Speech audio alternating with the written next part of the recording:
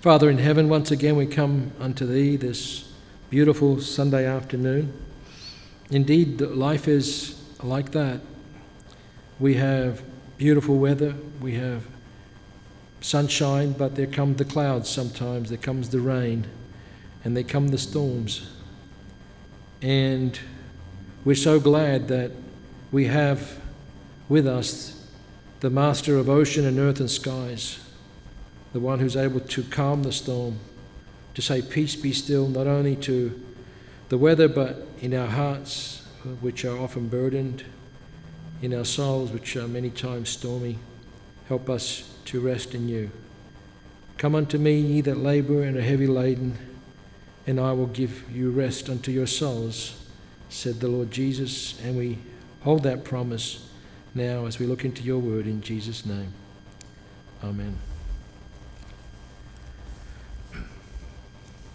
Dear ones, for this afternoon's worship service, I feel moved to read out of the book of Philippians, the letter of Apostle Paul to the church at Philippi, chapter 1. Chapter 1 from the letter of the Apostle Paul to the Philippians. This is such an encouraging chapter, especially in our times of, as mentioned, storms and difficulties and frustrations, but it's also good. So good to look back into the Word of God for comfort and strength. Paul and Timotheus, the servants of Jesus Christ, to all the saints in Christ Jesus, which are at Philippi, with the bishops and deacons. Grace be unto you, and peace from our God our Father and from the Lord Jesus Christ.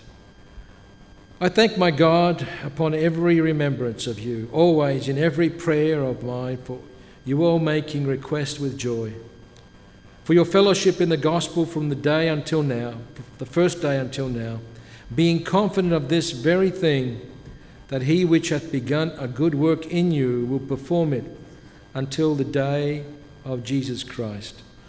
Even as it is meet for me to think this of you all, because I have you in my heart, inasmuch as both in my bonds and in the defence and confirmation of the gospel, ye are all partakers of my grace.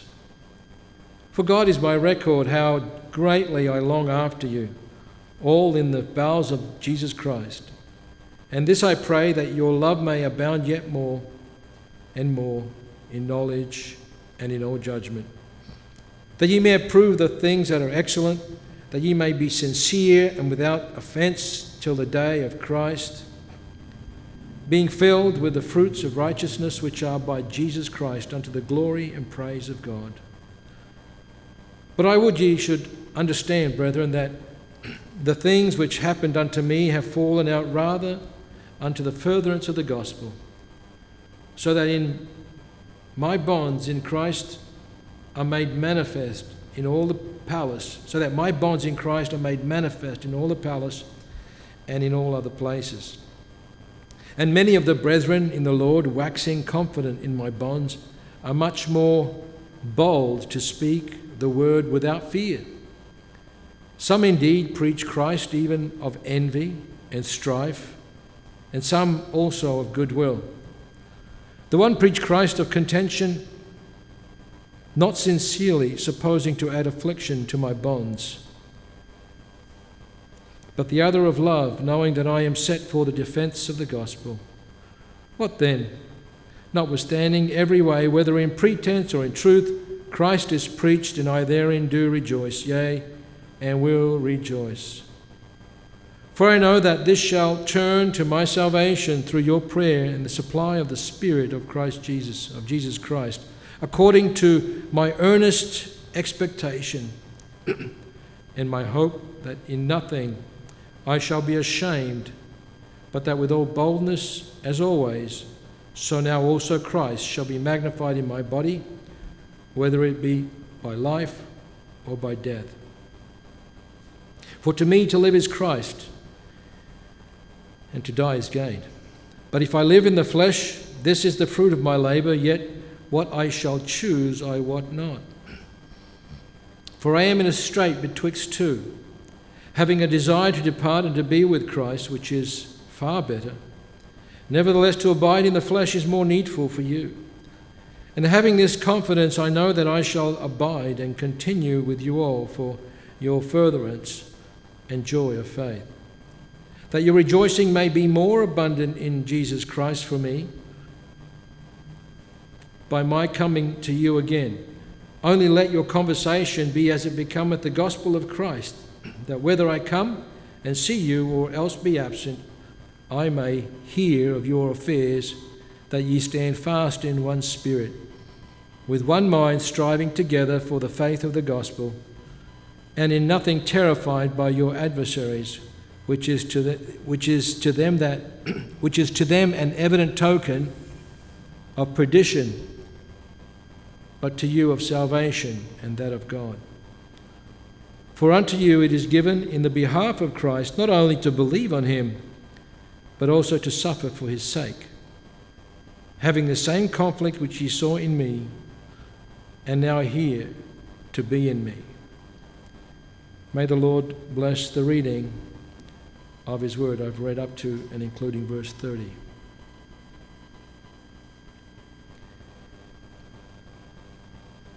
This letter by the Apostle Paul to the Philippians is a little bit different than others, especially in its introduction.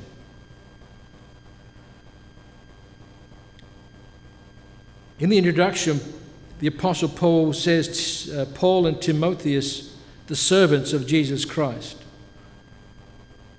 Almost in every other epistle, he says, Paul, an apostle of the Lord Jesus Christ. One that was chosen and sent to be the minister of the gospel to the Gentiles, although he had so much work also with the Jews. He was the apostle to the Gentiles, but he was involved so much with the Jews. One reason especially because he himself was a Jew, and he had a great compassion for his kinsmen in the flesh, he says in Romans chapter 9. But in this chapter, perhaps the tone has changed, or the wording has changed, because the Apostle Paul wants to be identified as a servant. A servant.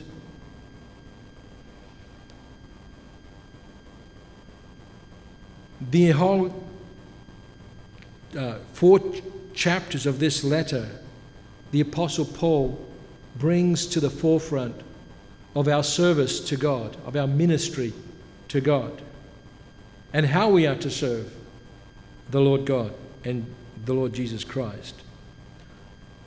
You will see that he has a deep affection for the church. He was there since its inception, in that very difficult time when he was jailed for the episode with that maiden girl that was speaking the divinations, and he was put into prison because he took away their welfare, if you will. And he was placed in prison and with Silas together. And we know the story of that, how the account of that, how they were singing at midnight joyful praises to the Lord. You know, just as the book of Romans has one key word which is repeated something like 35 times, the righteousness of God. Perhaps the word that, the key word in this book is the joy of the believer. It is mentioned in this short book of 4 chapters 17 times. 17 times. That's got to say something of what Paul the Apostle was emphasizing to the church. Because this church didn't seem to have a lot of problems, didn't seem to have a lot of difficulties, at least doctrinal difficulties, at least, the heavy theological debates. But they did have a problem with unity. And that comes out loud and clear in chapter 2, where the Apostle Paul brings to the forefront who is the example that we should follow when it comes to church unity. No, none else but Jesus Christ, the one that left his heavenly glory, the one that left his kingly reign, if you will, to come and become a man, who was in the form, who was in fact God, didn't think it be robbery to be equal with God, but took upon himself the form of a man. He took upon himself flesh. He condescended to men of low estate to be with us, to live with us, to feel our pain, our suffering, to feel everything that we as humans go through. It says he is not a high priest that was not touched with the infirmities of our flesh, but was in every point tested as we are, yet he was without sin. So they did have this fly in the ointment, if you will, in this church, and that was enough for the Apostle Paul to write 4 fairly lengthy chapters on who they are supposed to be in Jesus Christ. First of all, he's very thankful after the introduction that he's a servant with Timotheus. Together, he sent them to the letters to the members and to the bishops and deacons that were in Philippi. And he says, "Grace be unto you and peace from God our Father and from the Lord Jesus Christ." Very familiar greeting. It wasn't just God bless you. It was he's wishing, it was like a prayer to the church. I pray that God gives you his grace and God sends you his peace. And Jesus Christ, who is the author of peace. Always, I thank my God upon every remembrance of you. Always in every prayer of mine for you, all making request with joy. The Apostle Paul had something to really look forward to when he communicated with the church.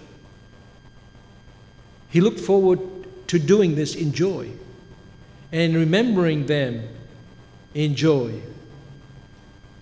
This is such a beautiful reminder to us that although we are different people, although we come from different backgrounds, different ethnicity, different cultures, every one of us is special, is precious to God. And so every one of us should be precious to each other. This is what kept the unity in the church of Philippi, at least until this point, where they had good remembrances of Paul himself. When they would maybe often talk about, do you remember the time the Apostle Paul was here? And people thought that he was an enemy. He was placed into jail. And he even, maybe the Philippian jailer gave that over and over, his experience that he had. And how he tried to kill himself for fear that he may himself be executed for these prisoners being released under his guard. Lydia, the seller of purple, and the women that were gathered at the riverside. There are many wonderful memories that were cherished on both sides, but especially the Apostle Paul, because of who he was. Because at one stage, he persecuted and killed Christians. Stephen being one of the prime examples given to us. He held them to prisons. He brought them before the courts. And knowing this, how beautiful the children of God are because they follow Christ, it stayed with him all his life, I believe. Not that he felt guilty anymore of their crime, but he felt regret of what he did. He even said, I am the least of the apostles. He's not worthy to be called an apostle because he persecuted the church. And so he thanks God upon every remembrance of these redeemed believers in Philippi. And I think we can all go back to our days when we first started out in our repentance, in our families, that we were raised to know the Word, to know the truth, to be exposed to saving faith. And we had so many fond memories of the church in Toronto. We miss those days, don't we?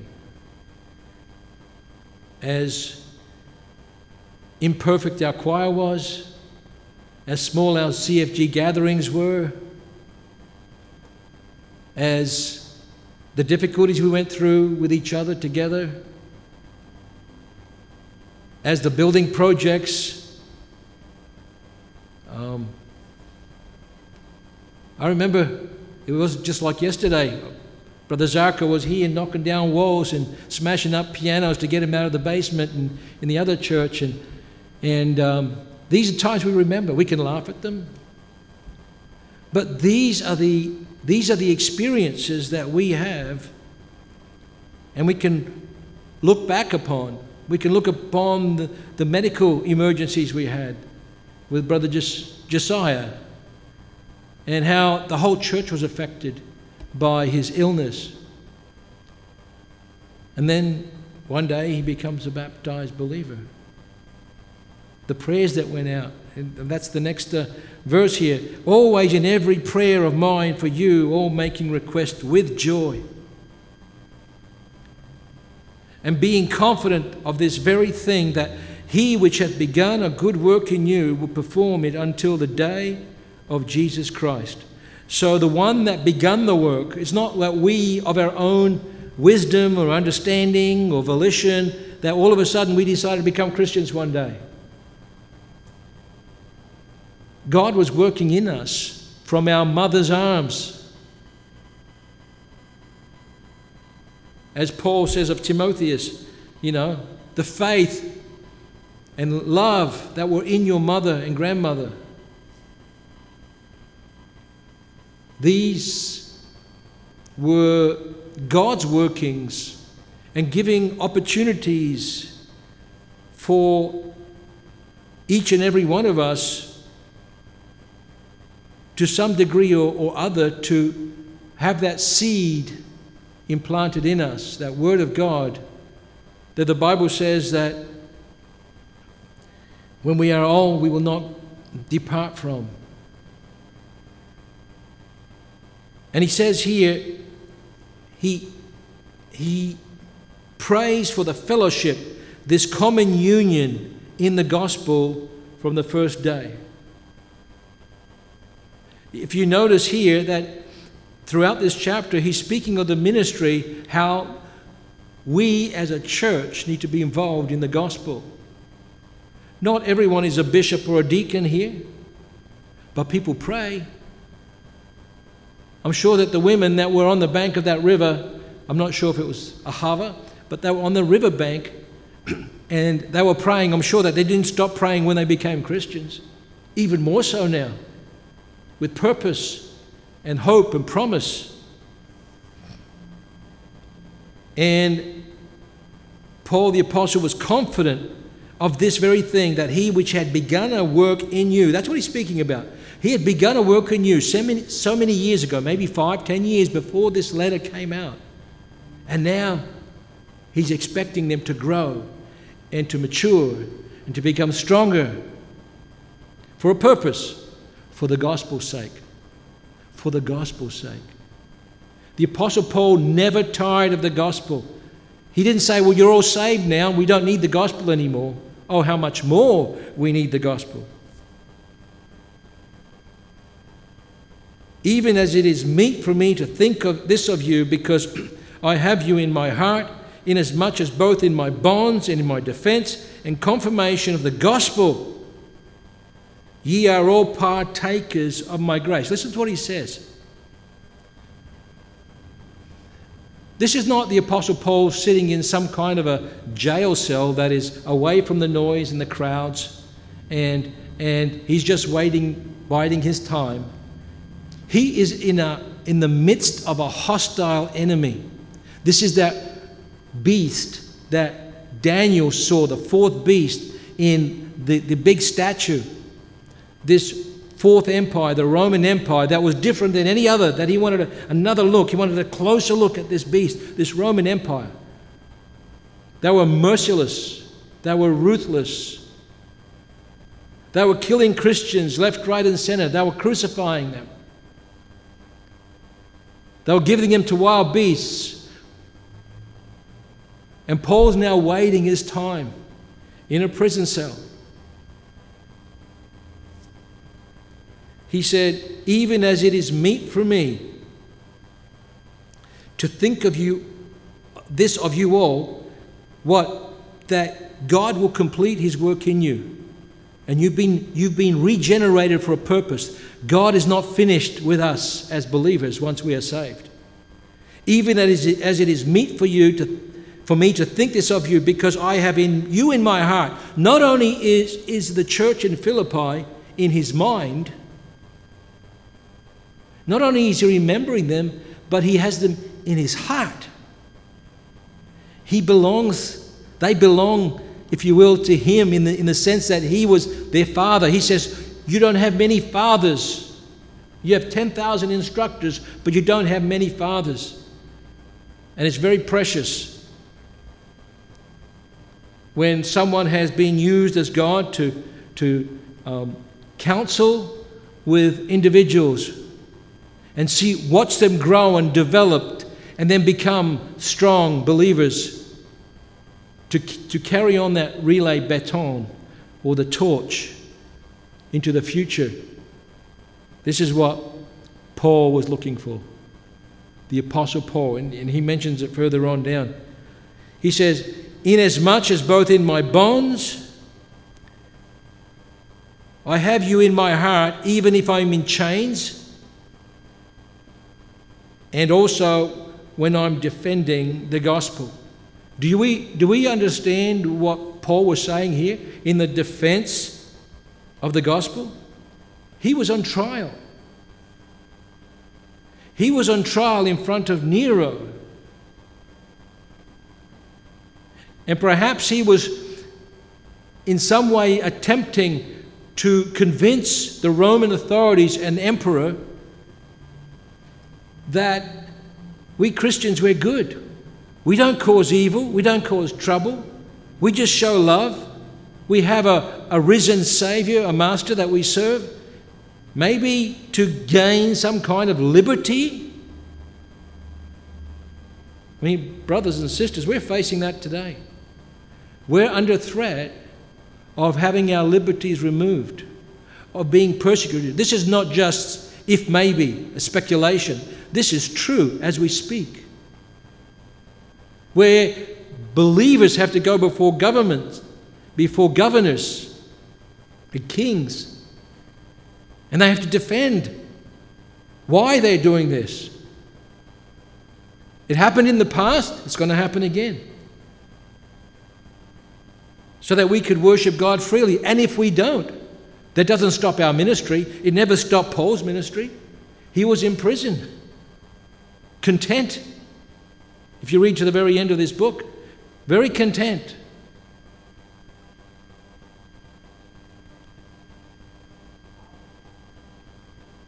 And he says, I'm here for the defense and the confirmation of the gospel, to confirm the gospel in believers and to defend the gospel amongst the unbelievers. For God is my record, God is my witness, how greatly I long after you all in the bowels of Jesus Christ. He had the believers in his heart. He felt compassion from his bowels for them. I mean, this is the sign of a true shepherd that loves the sheep, that is willing to die for the sheep, that is willing to face the wolves, that is willing to nurture the sheep. God is my witness, how greatly I long after you all in the bowels of Jesus Christ. And this I pray, that your love may abound more and more in knowledge and in all judgment. And this word, in this verse, judgment here means in discernment, because of the confusing times, because of the voices that were there then and there in the Roman Empire, the false prophets. He faced many. You just have to read 2 Corinthians. He faced many false teachers. And he says, I want you to not only have the knowledge of the Lord Jesus Christ, but the ability to discern the voices that are out there.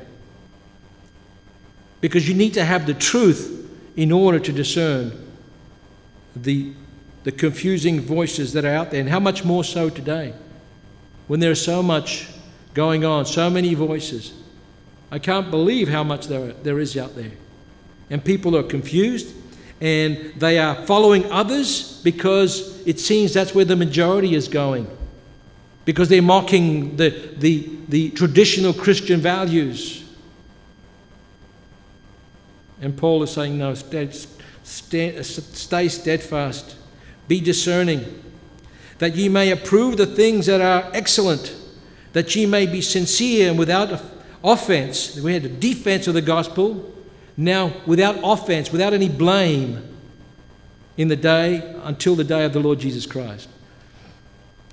And what he's saying is, because we have this discernment, because we have this judgment, because we have the Word of God, then we can approve what is more excellent. We are able to differentiate what are the important things and what are not important things.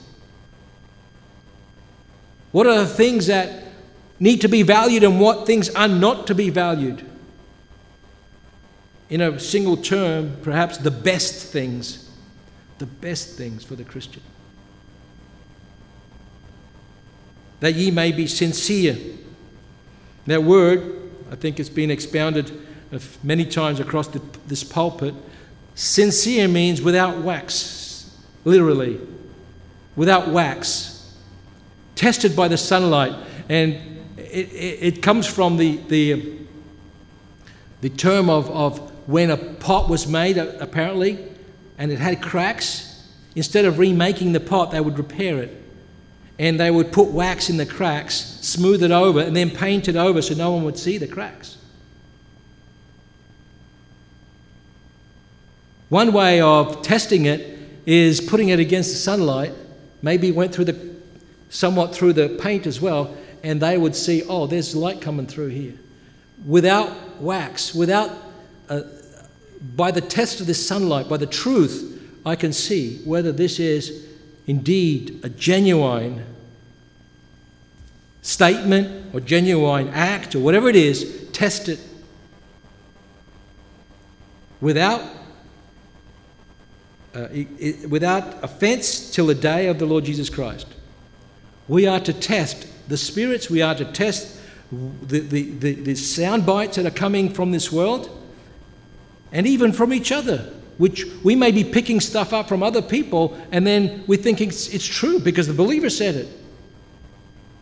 But test all things, try all things till the day of Christ, being filled with the fruits of righteousness, which are by Jesus Christ unto the glory and the praise of God. This is what the Apostle Paul and what Jesus Christ is expecting from those that have believed, those in whom he has begun a good work, that there will come one day this fruit of righteousness. This fruit that will manifest God in us and therefore give glory to God for what we are doing. And that could be one of many things. Paul says, he talked about the first fruits of Achaia. Those that were born again or baptized, if you will, in the province of Achaia. There he is talking about believers, new believers that came from the sowing of the seed, the gospel, and became children of God. There are other fruits that God expects of us, whether it's fruits of charity, ministering to one another, helping one another, praying for one another, as Paul was praying from a prison cell. There's all kinds of fruit that God expects us to produce. This is not something that we manufacture within ourselves. Fruit comes from growth, not from fabrication. It comes from growth, and that growth is from within us, which is the life of Christ within us. And it's all part of maturing. You don't get fruit immediately after the seed is sown. First the blade, then the shoot, and then the flower, and then the fruit. And it takes time. But He expects fruit from us.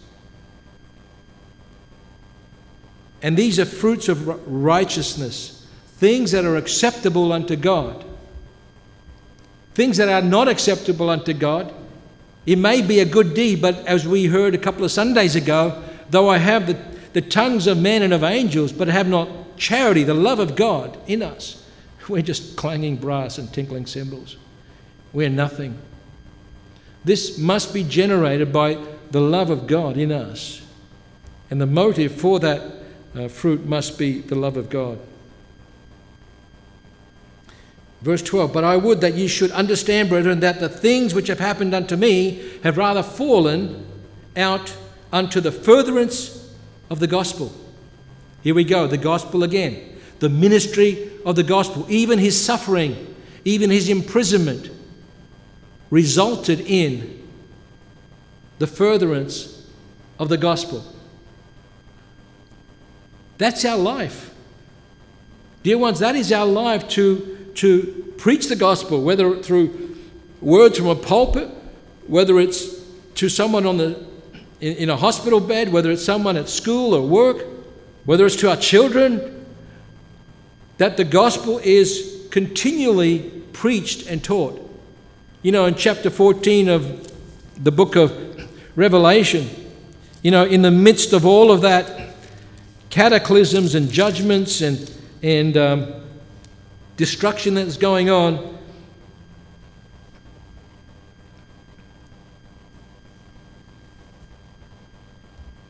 there was an angel that came out with the everlasting gospel, and he went through and proclaimed it throughout the whole world. This everlasting gospel, this gospel which will never die. Don't think for 1 minute that the gospel is only for the unconverted. The gospel is for us. How can we apply much of that? Beatitudes. When we miss the ABCs of our faith, then we've missed the foundation. The Beatitudes, all the beautiful Christian attitudes that we as believers need to have. And then he says, all of this has happened to me for the furtherance of the gospel, so that my bonds in Christ are manifest. They're revealed. They're made known in the palace and in all other places. The gospel of Jesus Christ, it is not bound. It is not bound, and it shouldn't be bound. We should not have a reason why we cannot continue to propagate the gospel, but it is free. The gospel is free, but it comes at a cost. To be a disciple of Jesus Christ does not come without a cost. He said, anyone that wants to follow me, let him take his cross upon him and then follow me. We've got to die with Christ. We've got to be willing to carry the burdens. We have to be willing to suffer.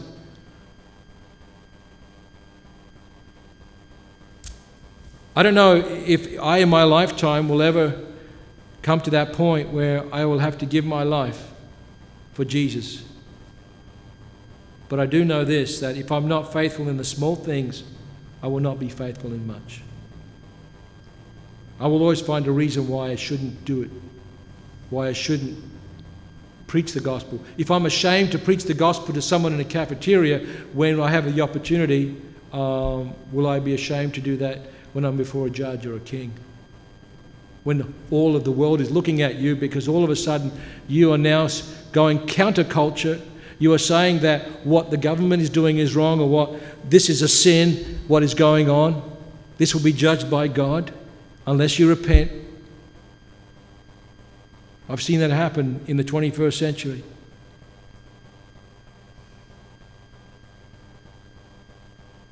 And many of the brethren in the Lord, waxing confident by my bonds, are much more bold to speak the word. This is the fruit of Paul's testimony, the fact that he resisted sin, resisted evil, and preached the gospel. Now he's inspired many brethren. They're all going out there and preaching. It's like the ones in Hebrews chapter 12. Seeing you're surrounded by so great a cloud of witnesses. You have been given this cloud of witnesses to encourage and to exhort, and you are suffering with. It's an inspiration that the Apostle Paul was providing by his suffering. It wasn't for naught. The word was being preached to the guards. The word was being inspiring others to do the same, and the church multiplied. The church grew. But then there are some that preach Christ out of envy and strife. Paul was getting all the attention. Paul was getting converts. Almost like a David and Saul type relationship, right? David has killed his tens of thousands, but Saul has only killed thousands. And so there was jealousy between Saul and David. There were some preachers that saw Paul was getting a lot of attraction because what he was saying was meaty and weighty and true. And he was willing to die for it. And he said, some preach out of envy. Others, because they want to have debates. They want to strive with me. And some also of goodwill. There's a whole mixture of preachers out there. But was Paul so much concerned about that? The one preached Christ out of contention? Not sincerely. He's got another agenda.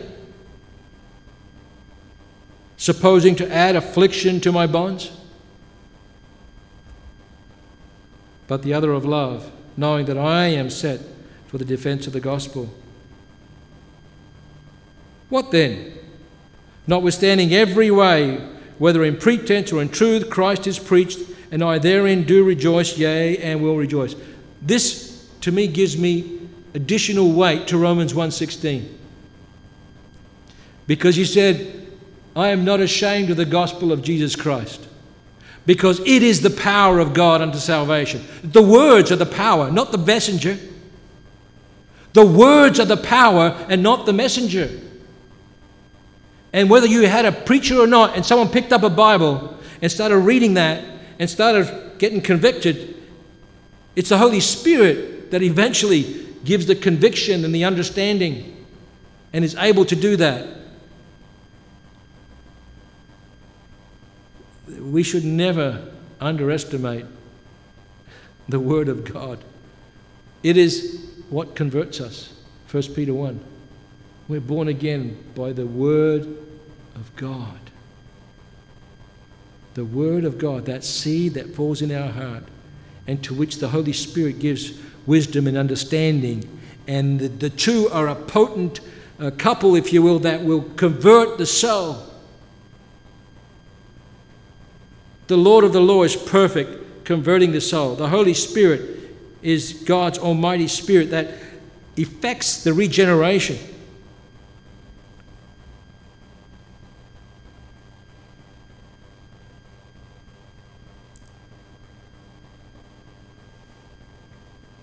The other thing that caught my attention in reading this, when he talks about, in verse, going back to verse 7, he says, you are all partakers of my grace. What do you mean your grace, Paul?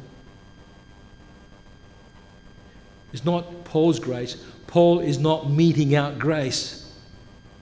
It's the grace that was given to the Apostle Paul to preach the word, and they are accompanying him in the preaching.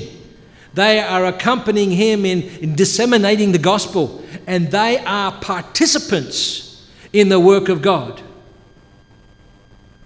I cannot emphasize more, and I've often said in the last few months, we need to engage the believers in Toronto far more. Are we going to be participants and partakers of this grace, or are we going to be spectators? Are we going to be watching from the sidelines? Hebrews 12, when it says, when he talks about the being surrounded by all these witnesses, he's not talking about spectators. This may give a picture like this is at an arena with all these athletes, but that's not what he's talking about. Let me just reiterate this, and I've said this a few times from this pulpit. Wherefore, seeing we are also encompassed about with so great a cloud of witnesses, let us lay aside every weight and sin which does so easily beset us, and let us run with patience the race that is before us, looking unto Jesus, the author and the finisher of our faith. These witnesses were Old Testament witnesses. They were dead. They were buried. So it's not that you're just looking at these witnesses.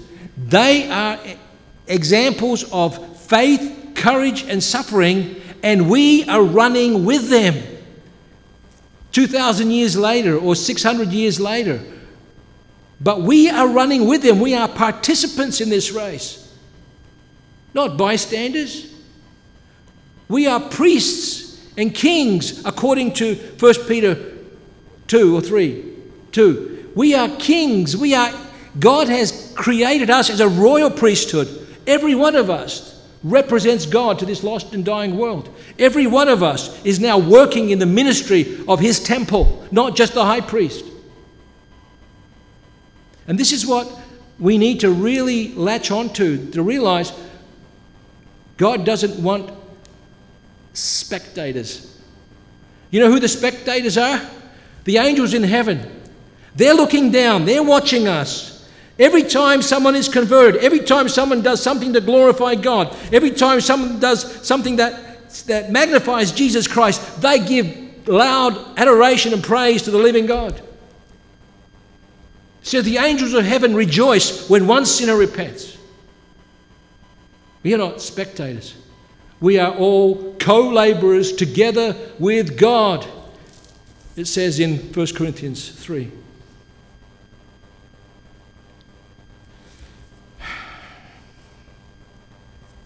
I beseech every one of us to take on that vision of being this representative ambassador for Jesus Christ.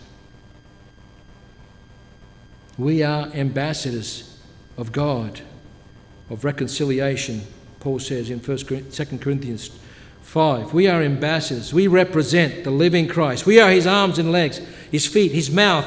We are his eyes on this earth. And the benefit, if I can put it this way, every time we engage in some form of activity in the church that glorifies God,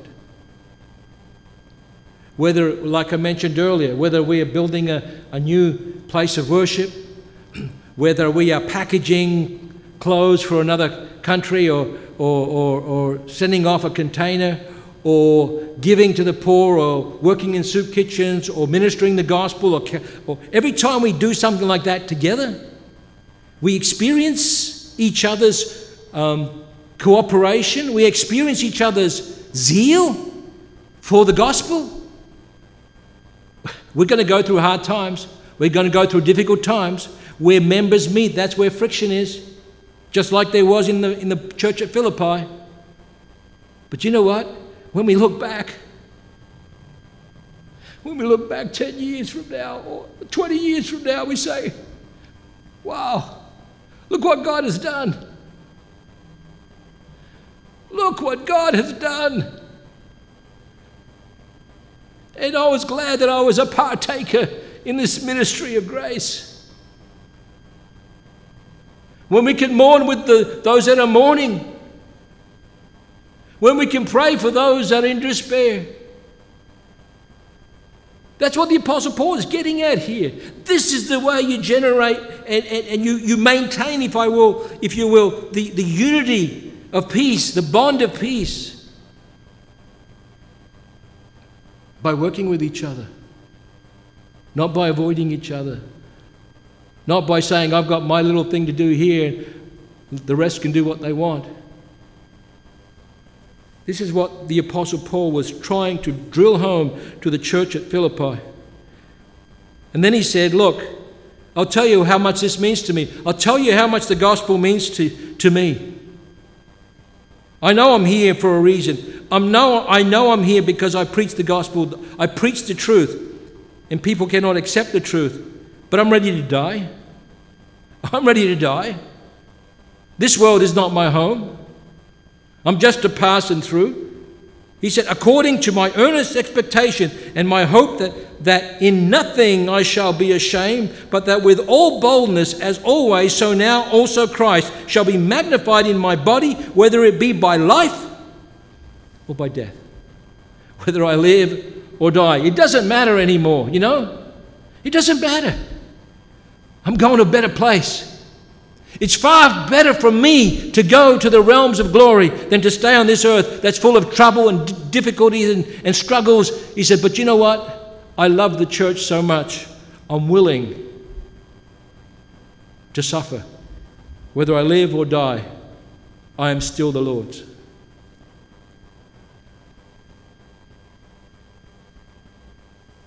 You know, there was a preacher in England. I just read this recently. He was an orphan. His name was John Fawcett. And he became a Christian at the age of 16 at the preaching of George Whitefield. Whitefield and Wesley were sort of contemporaries. One was a Methodist, one was a Presbyterian. And yet they respected each other so much. But this man, John Fawcett, was converted at the preaching of George Whitefield. A few years later, he started his own church. And the church was a small, poor, country church where he was preaching the gospel. And he received probably a good report from others. And he was invited to replace the John Gill in a church in London, England. And he accepted the position. He thought, wow, this is a greater service for God now. Maybe that was going through his head. But the day came where his wagons were all packed, all his belongings were ready to go, and he had his final sermon, his farewell sermon. And after his sermon, the congregation was weeping and crying that he was going to leave them now. And that was enough for John Fawcett to say, no, I don't want to leave this congregation. I don't want to leave this congregation. And he went on to write that well-known hymn, which we have, I believe, in our blue books also. Blessed be the tie that binds our hearts in Christian love. He felt the tie that bound. He felt the ties between fellow believers of like precious faith, and he couldn't leave them. And whether or not that was a big church and a big opportunity for him, he stayed with his little congregation. And he wrote that hymn. This is the attitude that Paul the apostle had. As great as he was an apostle that we look back now, he was a great man of God, but not because of his own doing. He said, Christ lives in me, yet not I that live, but it's Christ that live. I live now, but it's not I that live, but it's Christ that lives in me, he said. And that's what the Apostle Paul wants every one of us as believers. Though written 2,000 years ago, he wants us to have this Christ living in us, to have this heart one for another, to have this mind of remembering one another, to have us praying for one another. And all these experiences that we have over time, we look back and say, the Lord has led us thus far. And look how great are works that God has made in our midst.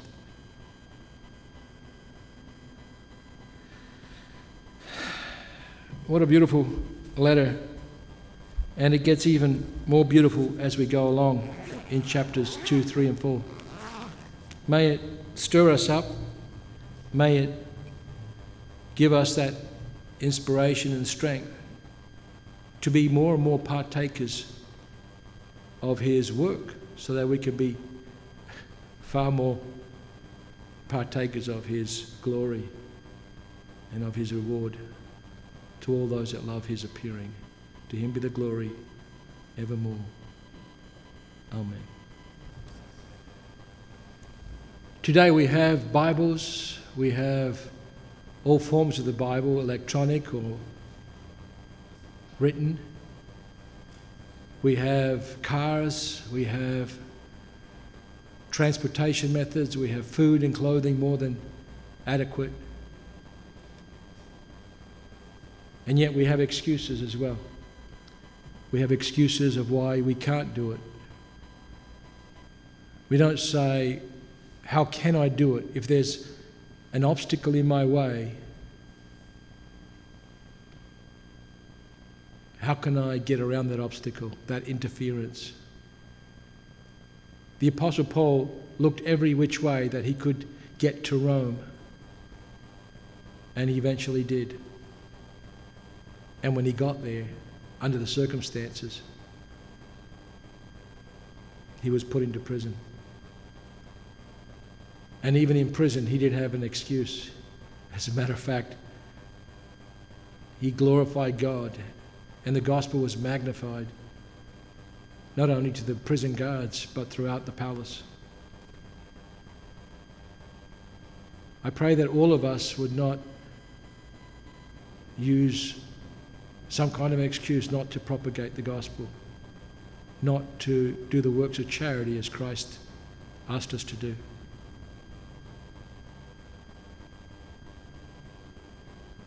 I pray that all of us will have the mind of Christ, as Paul so vividly explained in the 2nd chapter of Philippians. To that end, may God bless his word, and to him be the glory evermore. Amen. This concludes our service.